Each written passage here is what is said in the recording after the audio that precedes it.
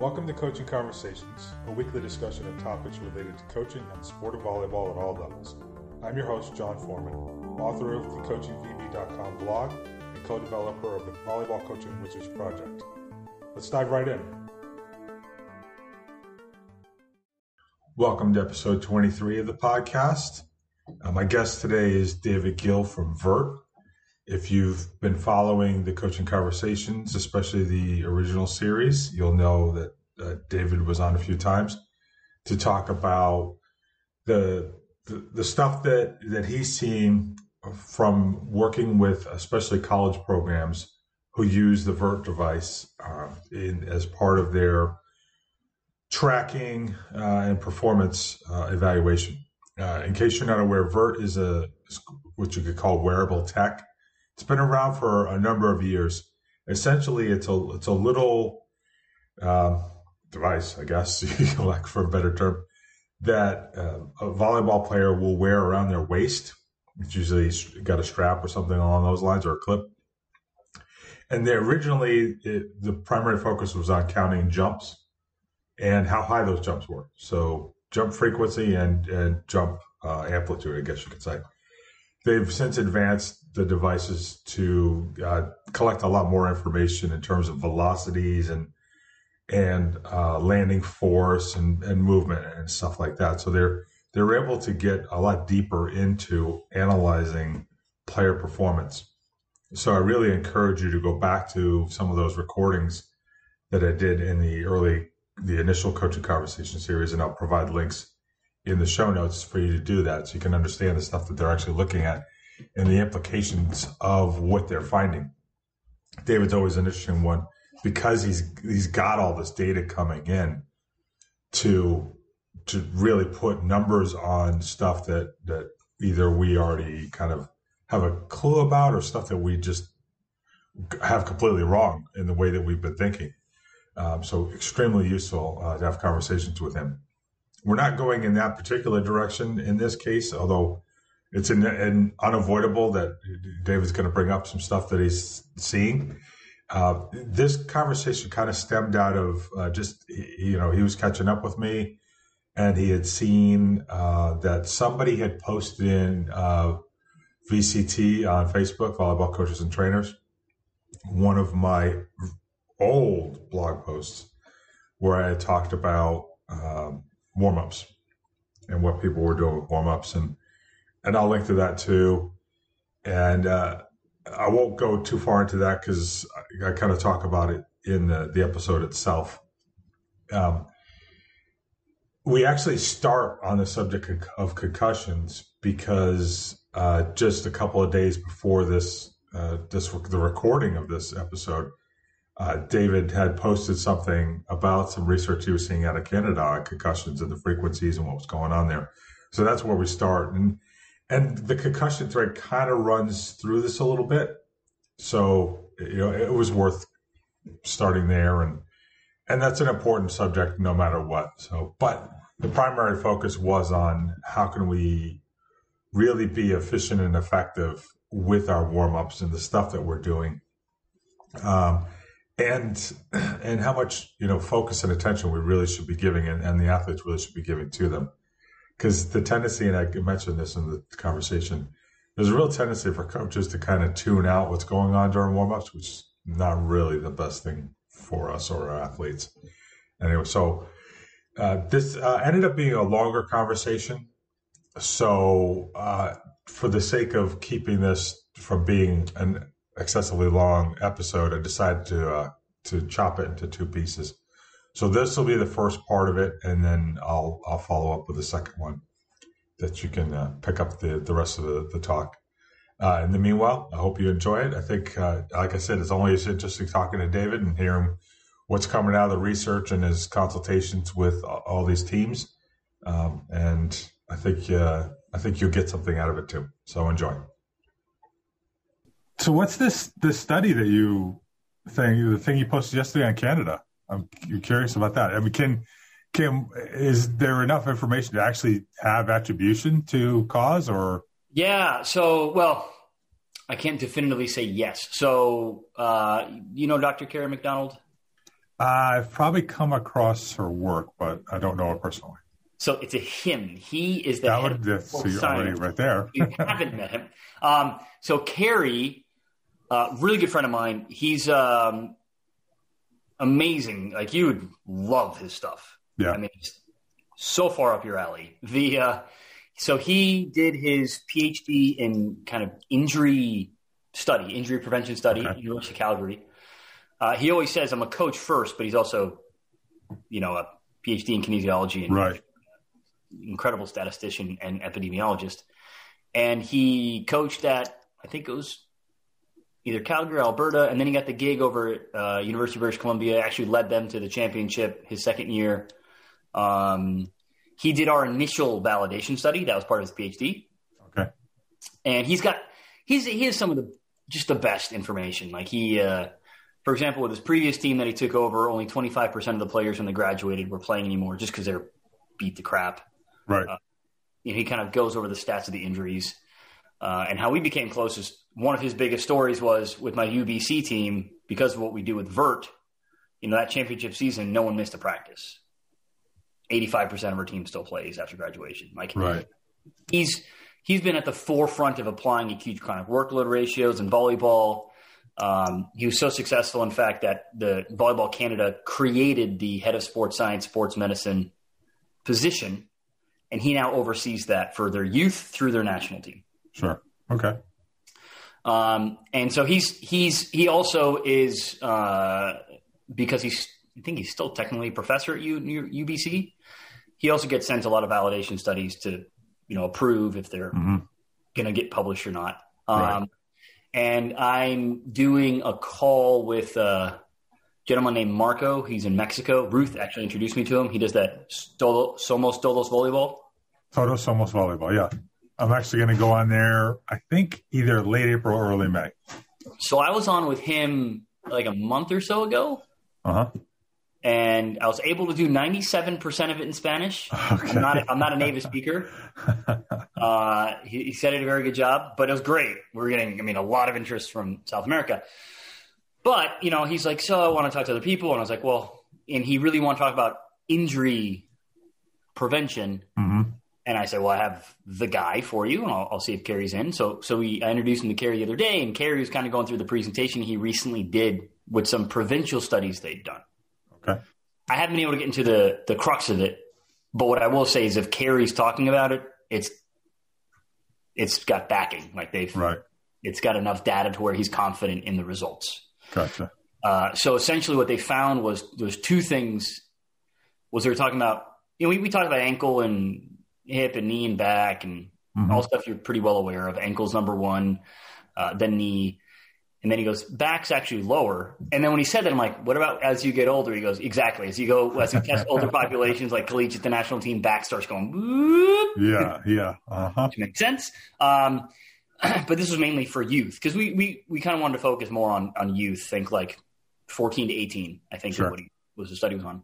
He said that what's interesting is in all sports, football, basketball, concussion rates are higher in game than in practice. All right. Volleyball's the anomaly. Okay, so there's more concussions generally during practice. Interesting. And one of the highest points is warm-up. And he shows, like a video in the presentation. I'm going to actually have him send me the presentation so I can look at it more because I really think it's one of the best presentations I've seen for collegiate, but really the club coaches. It's really straightforward, simplified. Just like, here's why this happens. But what they did in Canada, and I don't know if it was provincial or a national thing, but they made a new rule. And I don't know if it was a year or 2 years ago. Those are the details I don't recall. But it was, when you come up and you're doing your hitting lines and warm up, you can't hit and go under the net and then get backed from behind.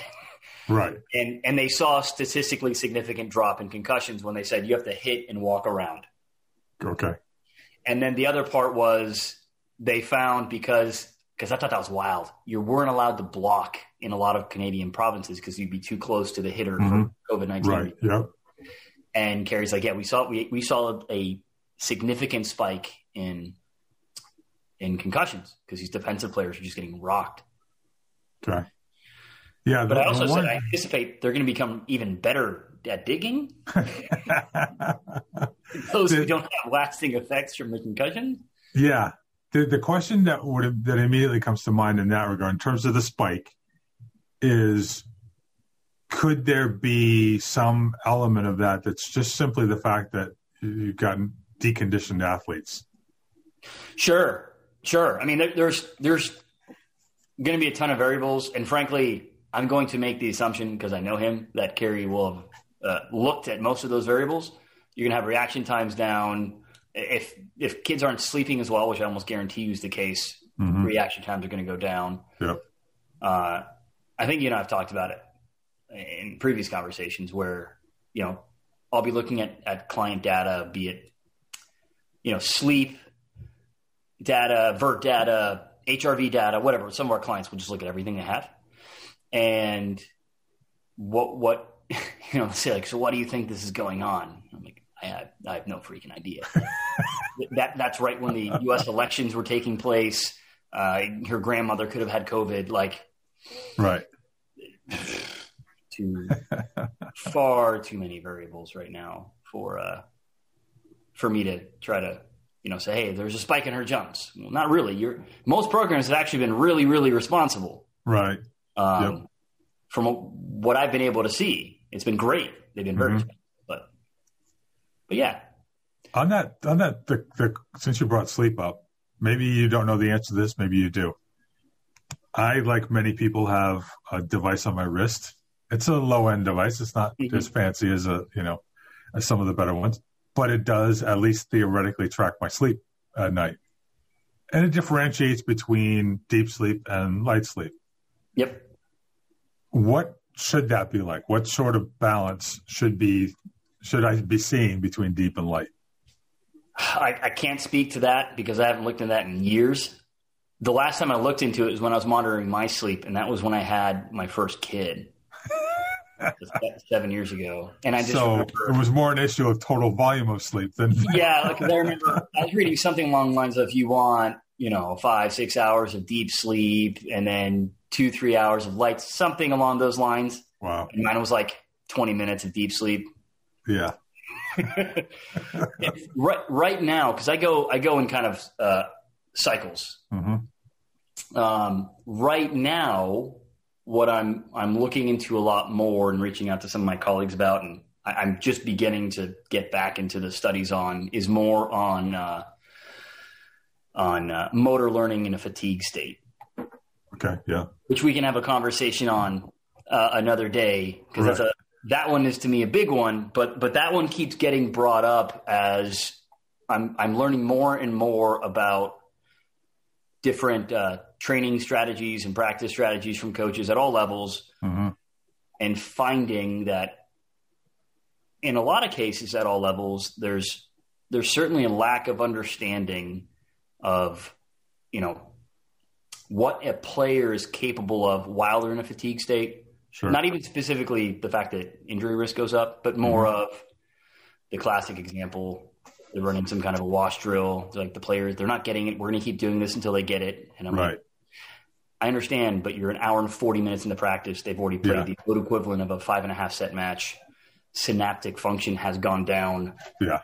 They're not going to learn jack right now. So it's about taking some of that, simplifying the concepts to help programs to better recognize that if we're going to teach kind of a fine motor skill or any kind of skill on the court, best to do that earlier in practice. Right. After your dynamic warm-ups. Yeah. Yeah. Which is actually what we're going to be talking about here. that was my seamless segue. Your segue? Yeah. Because, and it's funny because I'm looking at the email that you sent and about the polarizing article. And I still laugh at it because I wrote that thing. I first started the blog in 2013. And that was one of the early posts that I did because when I got to England, literally I think it was my first day in Exeter. I hadn't moved yet. I was just over there visiting the university, meeting my future advisors, that sort of thing. But on the trip, I went and visited one of the local clubs there, which, for anybody who's familiar with non-U.S. club structure, it means adults. Yeah. Maybe some kids. Well, in other countries besides England, most definitely kids. In England, lots of adults. Might have some teenagers mixed in there. So I watched them do jog and stretch. And I hadn't been coaching in a while, but even I knew, remembering the old days, I'm like, what are we doing? Jog and stretch? So my head was nearly exploding watching this. And when I actually got over and started working with the Exeter programs at the university, they had me come help out with tryouts, and we had a talk. I had talked with the captains afterwards, about getting on board with them. And they had done jog and stretch as part of their warm up for the tryouts. And I said, I got, 2 or 3 conditions. My first condition was there's no more jog and stretch. That's going out the window very first day. Fortunately, there was no pushback on that. And generally speaking, I think you see most people have gone away from that old school style. Though periodically I do see things pop up that there was an article written by a teenage player in, I think, the USA V magazine a couple of years back, where she talked about the only time she ever got hurt was when she didn't stretch before practice. And I'm just going, oh, God, why is this in USA V's magazine? Yeah. No. And then just yesterday or the day before, a pro club that I visited put a thing up featuring a picture of one of their players doing a static stretch, talking about how stretching reduces the chance of injury. I'm going, oh. So stuff is still out there. No, for sure. And I'm going to I'll email it to you, but I still work pretty closely with some of the staff at the University of Calgary Center for Injury Prevention Research. And they had done a very long, very large study. I think it was over 300 athletes. I think it was primarily in basketball. But they put together a neuromuscular warm-up strategy, right? To the layperson, that's basically a dynamic warm-up strategy with no actual static stretching, really. They made it, sports specific in terms of these types of movements, right? Making sure that you activate the muscles you're going to be using in that sport. Right. And the results were almost mind-blowing in terms of the fact that they had, some of these numbers are about right, but they had like a 40, depending on the group, there's like a 40 to 70% decrease in acute injuries, right? Because if you're like, you always got to break down those injuries into 2 categories, right? Your chronic overuse, and then you have your right. And again, acute being that like I landed wrong and twisted my ankle, or I ACL, or something that takes you out. Right. It happens suddenly, even though it could have been. It could have been coming for a while, For a while. And then you have your chronic issues, which is way more common in the sport of volleyball. Mm-hmm. Just those patellar tendinopathies, the knee pain, hip pain, shoulder pain. Yep. For those, there's not a lot of research to support that stretching, be it dynamic or otherwise, actually helps all that much with chronic injuries. That you do have to look at essentially just load monitoring. That's the best way to kind of figure out how can we mitigate those. But it was interesting, right? Because it's very particular movements. And one of the things, like as I'm reading your article, one of the things that pops out to me that I see all the time that drives me wild, almost forgetting for a second about even discussing static stretching. We'll go to the ball throws you're talking about. Yeah. Is one thing, and I get it, especially young athletes, but when they say like every rep counts, especially when you're not in a fatigue state, when you're warming up, when you're prepping the central nervous system to get ready to fire and move properly in a balanced fashion, the way you want your body to function, paying attention to how you're doing these movements is beyond critical. Yeah. Nothing drives me nuts more than when I see kids, while they're warming up, going through the motions and not moving the body in the manner in which they're trying to prep it right. to move. And it's not, you don't have to do anything hyper complicated, right? It's just, if you're going to prime the body to be explosive, jogging, jogging, not going to help. Little kind of pogo hops. Okay, that's cool. That's great. It's like volleyball. Change your direction, getting ready to load a jump quickly. It goes back to when you and I talked about the 1 mile run conditioning test. Yeah, it's kind of the same concept. Right. Exactly. Yeah, and it actually along those same lines, both in terms of warming up, but also in terms of training. There's hitting the ball against the wall, which on one level I can understand learning the technique, learning the kinesthetics of a good arm mechanics before you incorporate the timing issues of jumping. And okay, fine. And I've done it myself to try to get the athletes to understand the mechanical elements of the arm swing. But when you watch a player standing up against the wall, hitting the ball at their shoulder repeatedly, off center, this way, I'm like, you're just training stuff you'd never want to actually have to do in a game. So if you're going to do it, okay, catch the ball and do it again properly. It sounds, and I have a couple examples, very clear examples of this. It sounds, it doesn't sound that important, but I think it really, really is. Like if you're doing it right. So for example, we had one of our clients, SEC program, and every now and then I'll just kind of jump into the data and see what I see if something stands out. And I looked at one of their training sessions, walking volleyballs in their gym with their strength coach. And I noticed, for those unfamiliar with the system, we'll measure like those impacts of their movement. Right. I noticed that this section of time, everyone was doing the same thing.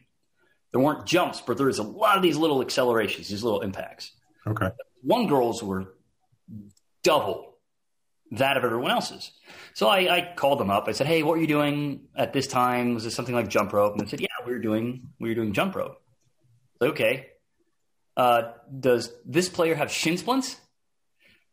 And the strength coach who I'd become quite close with starts laughing. She goes, yes, David, she has shin splints. Why are you asking me to see have shin splints? And I'm like, look, not a wild guess. However, I assumed it was jump rope. And the only way I could get that level of impact is if I stayed jumping rope in this just pure planar flexed toe position. Yeah. Where there's no attenuation in that force all the way up, and my ankle and my shin are taking a pounding. So I just wanted to check and see, because we're still every day we're learning something new with this guy. And so she's like, yeah, she's going to be a senior. She's had shin splints her entire career. I was like, well, then we can experiment a little bit. She goes, what do you want to do? And I said, look, let's just focus on getting her jump rope right. Get her more into the balls of her feet. Yeah. And impact down. And lo and behold, quite proudly, we got it. She got it down. I was more impressed that someone who was going to her senior year could change the way she did that so quickly.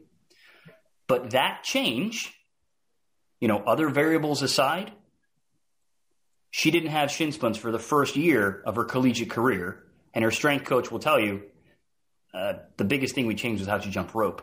Right. But it translated to the court how she jumped and landed. Yeah. So I like that story because it speaks to that exact point. When you're working through those movements over and over and over again, those motor patterns become habit, right? Practice doesn't make perfect. Practice makes permanent. Yeah. That whole concept. So if you're going to be going through these warm-ups, well, they don't have to be exactly sport specific, but just more movement specific.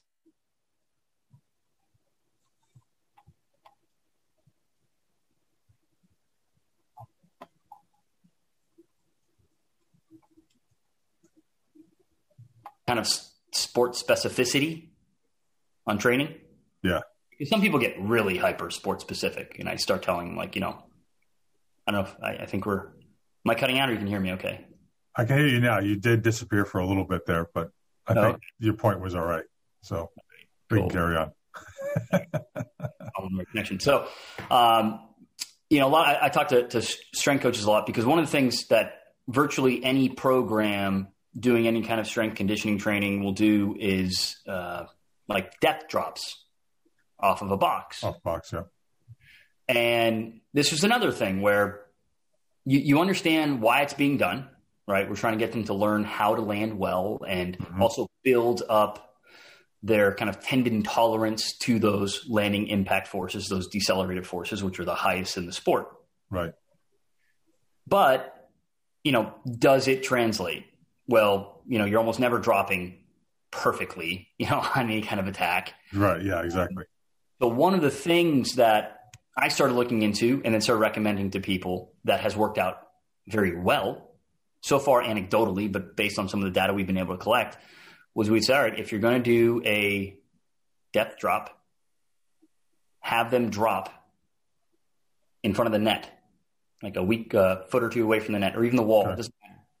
And what's fascinating is what you see is with some athletes, when you put that like game-specific visual stimulus in front of them, right, completely change the way they land, even dropping off the box. Right. Like, oh, I don't want to hit. I'm like, yep. You're like this far away still. Yeah. And you should still have flexion at the hips, knees, and ankles without your face going way before in front of your toes. Mm-hmm. So it's those kinds of things that I think you'd agree more and more programs are starting to implement.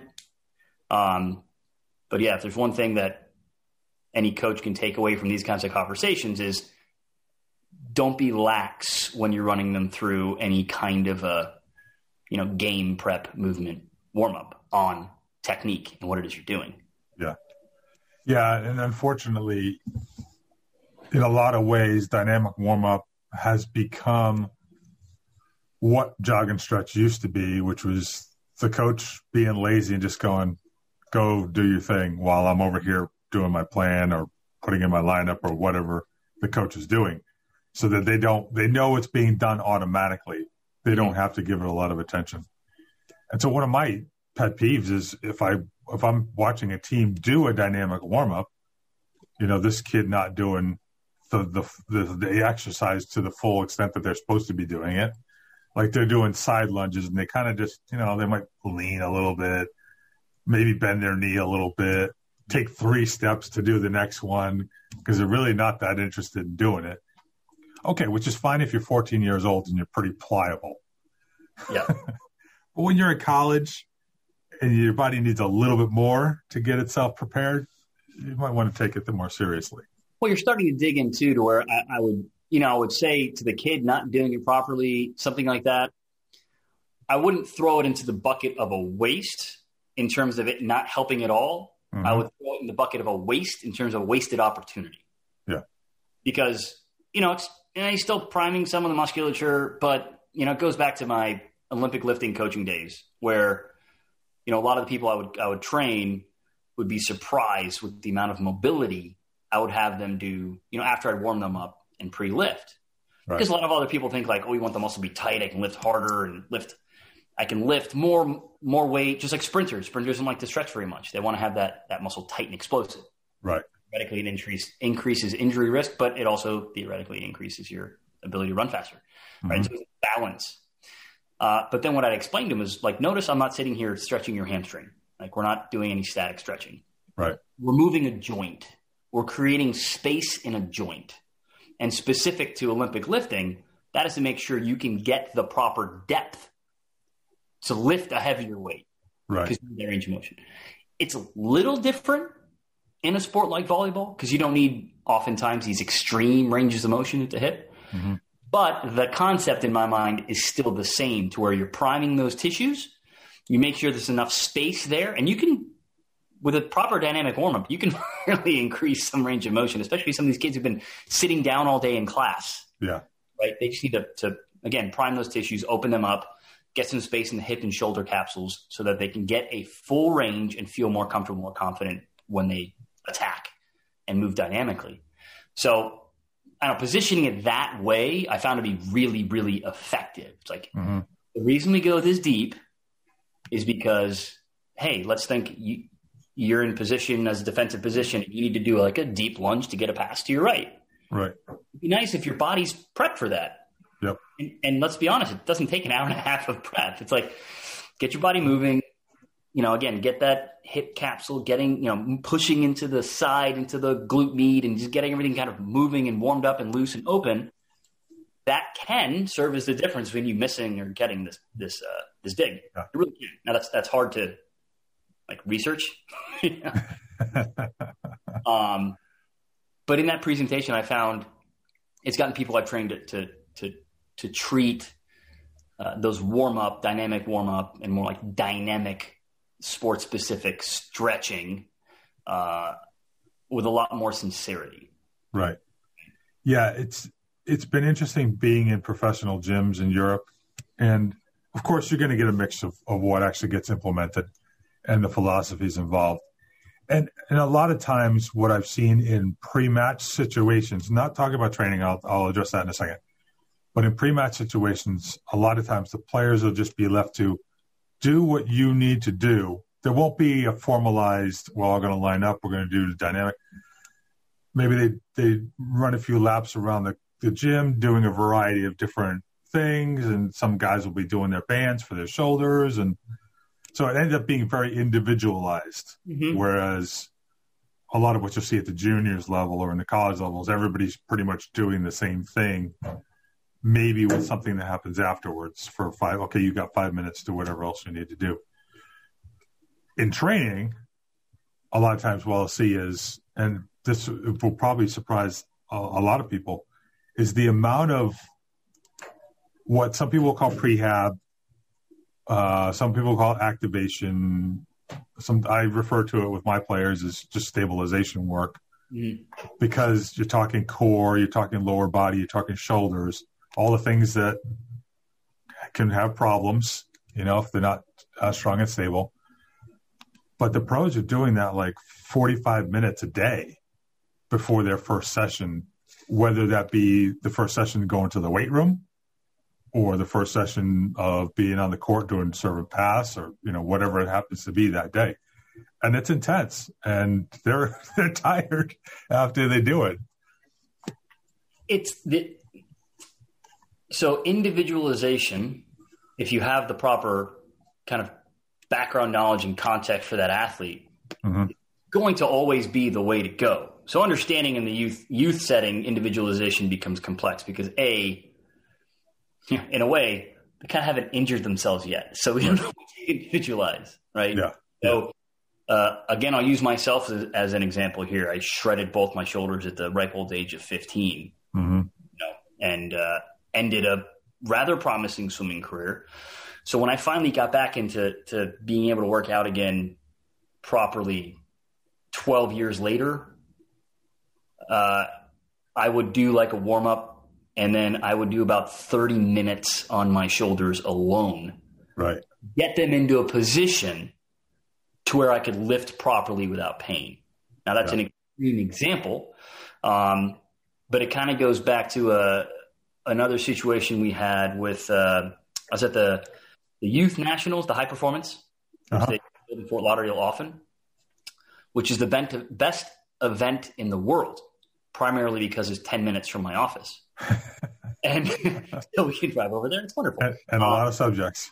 Yeah. Except for when the water main broke that one year. That can cause some problems. That was super fun. But what was really interesting was there's actually one of the Canadian youth teams came over. And this was, I think, the first year I was working for Verts. It's like 5 or 6 years ago now. And, we're just talking about their application of the system. And he said, it's really interesting, though. Our best player, we've noticed, he doesn't hit his max vertical ever until the third set. Like his average high always higher in the third set. And I kind of nonchalantly said, what do you guys do for warm-up? He's like, well, we all make – when I asked him that question, they go, we all do the same. Oh, I'm like, yeah. But now when we have this information, why don't you try switching up his warm-up, even if it's just giving him a little more? Because you don't want him peaking in the third set. You want him to be ready to go to start, I imagine. I mean, I'm still learning a lot about volleyball at that point. But they're like, yeah, of course. And it was great because they did it there at the tournament, and they came back the next day like, We got it in the second set this time. Like, and that happens. So we're tweaking and finding out how it works. But I think it's a beautiful example of individualization, because it goes back to, I know we're jumping a little bit around here, but it goes back to like training load periodization. Right. Some people swear if I've got a Friday, Saturday match, we should peak on Wednesday and then, go down Thursday, Friday. And yeah, the science actually supports that. But I have seen firsthand certain athletes like a reverse periodization model where they like to butt kick the day before the match, and that's when they'll perform the best. Right. Right.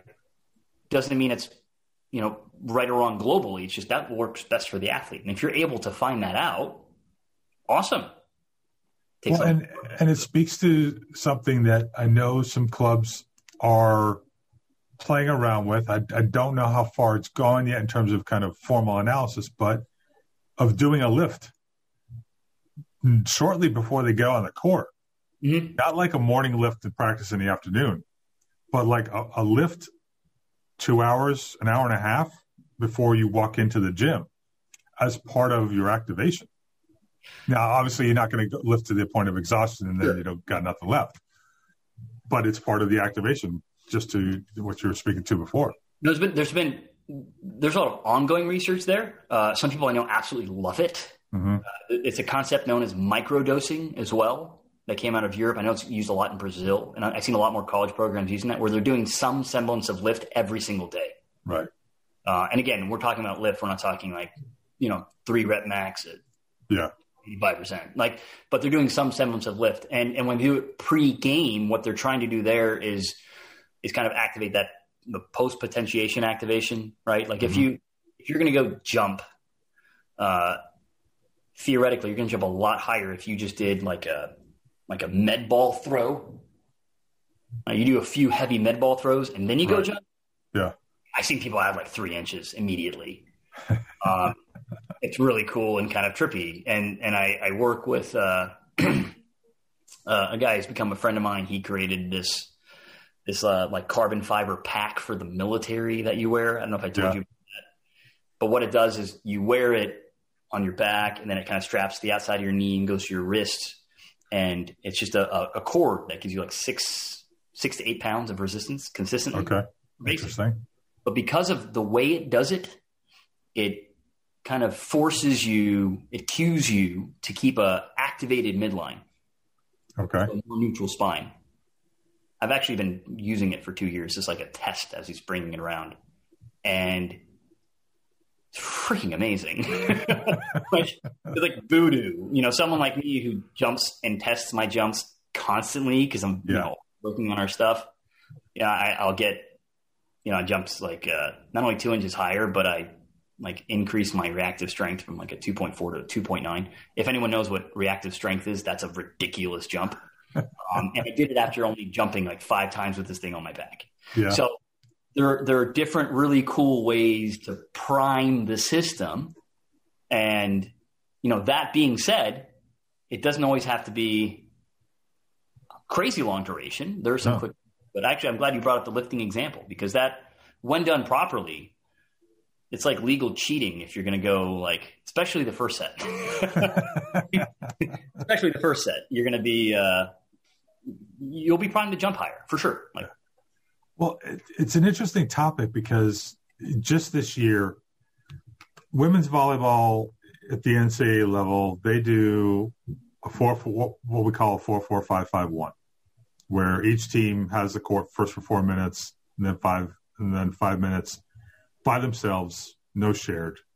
They've got you're on your own half of the court prior to that. But in the men's game, they do a lot more normally, not this year because of COVID, but they have a lot more shared over the net stuff happening in their game.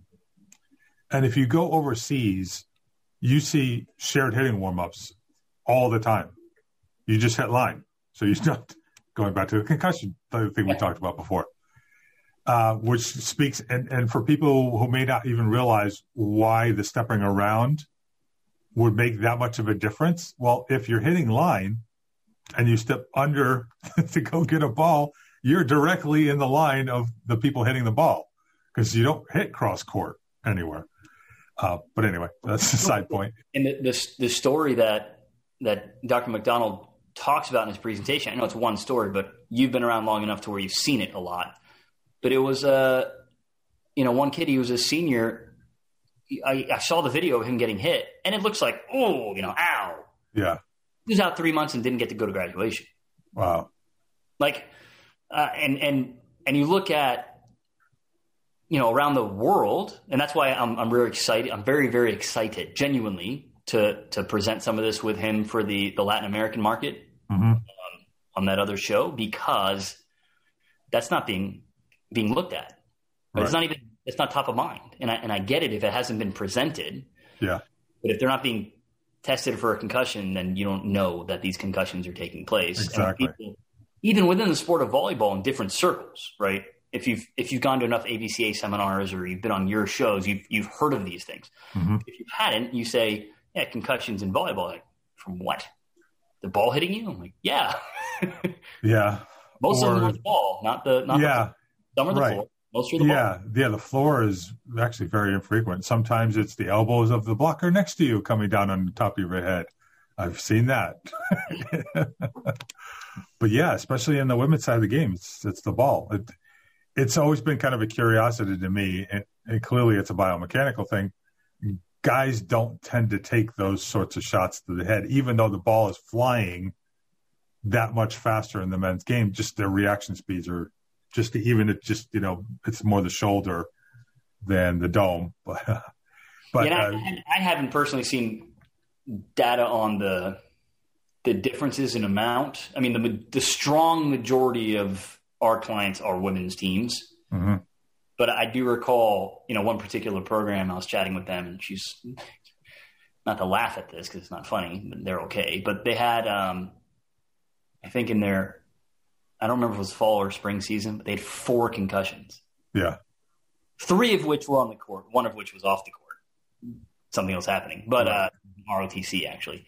But I remember, again, this was years ago. And so that was still even, I was like, 4 concussions in volleyball? And that's why she's like, yes. She kind of opened my eyes. I'm like, oh, that makes a lot of sense. And then I started looking, wow, this is way more common than I would have anticipated. Yep. I mean, it's not ankle sprain common, thank God, but it's it's there. And what was so neat looking at some of the data with Carrie was, segmenting it into when it happens. Mm-hmm. Because most of it is actually happening in practice. That's good, because that means we can more easily adapt things in practice to avoid that. Reduce it. Yeah. It's really interesting news, because I've seen it the other way. When I was coaching in Sweden, one of my middles who had played at Washington State came around on the slide, really had no block there, speaking to your point about the Canadians not being able to block against each other, and just laid out the line defender. Yeah. Just flattened her. And I'm just one of those lying on the court looking for birds and stars and stuff like that. So, yeah, it happens. Thanks for listening. Check out the show notes on the website, coachingvb.com, for links and further information about this episode. You'll also be able to find the complete back catalog of prior coaching conversation. While you're there, you can sign up for my mailing list. Members find out in advance what conversations I'll be doing next and can submit questions if they like. If you'd like to support this podcast, go to patreon.com/coachingvb. Patrons get early access to every episode, as well as other special benefits along the way. I'm always interested in hearing what you think about coaching conversations and ideas you might have of topics and or guests for future episodes. You can send them to me at john@coachingvb.com, tweet them to @coachingvb, or hit me up on my Facebook page, Coaching Volleyball. All the best until next time.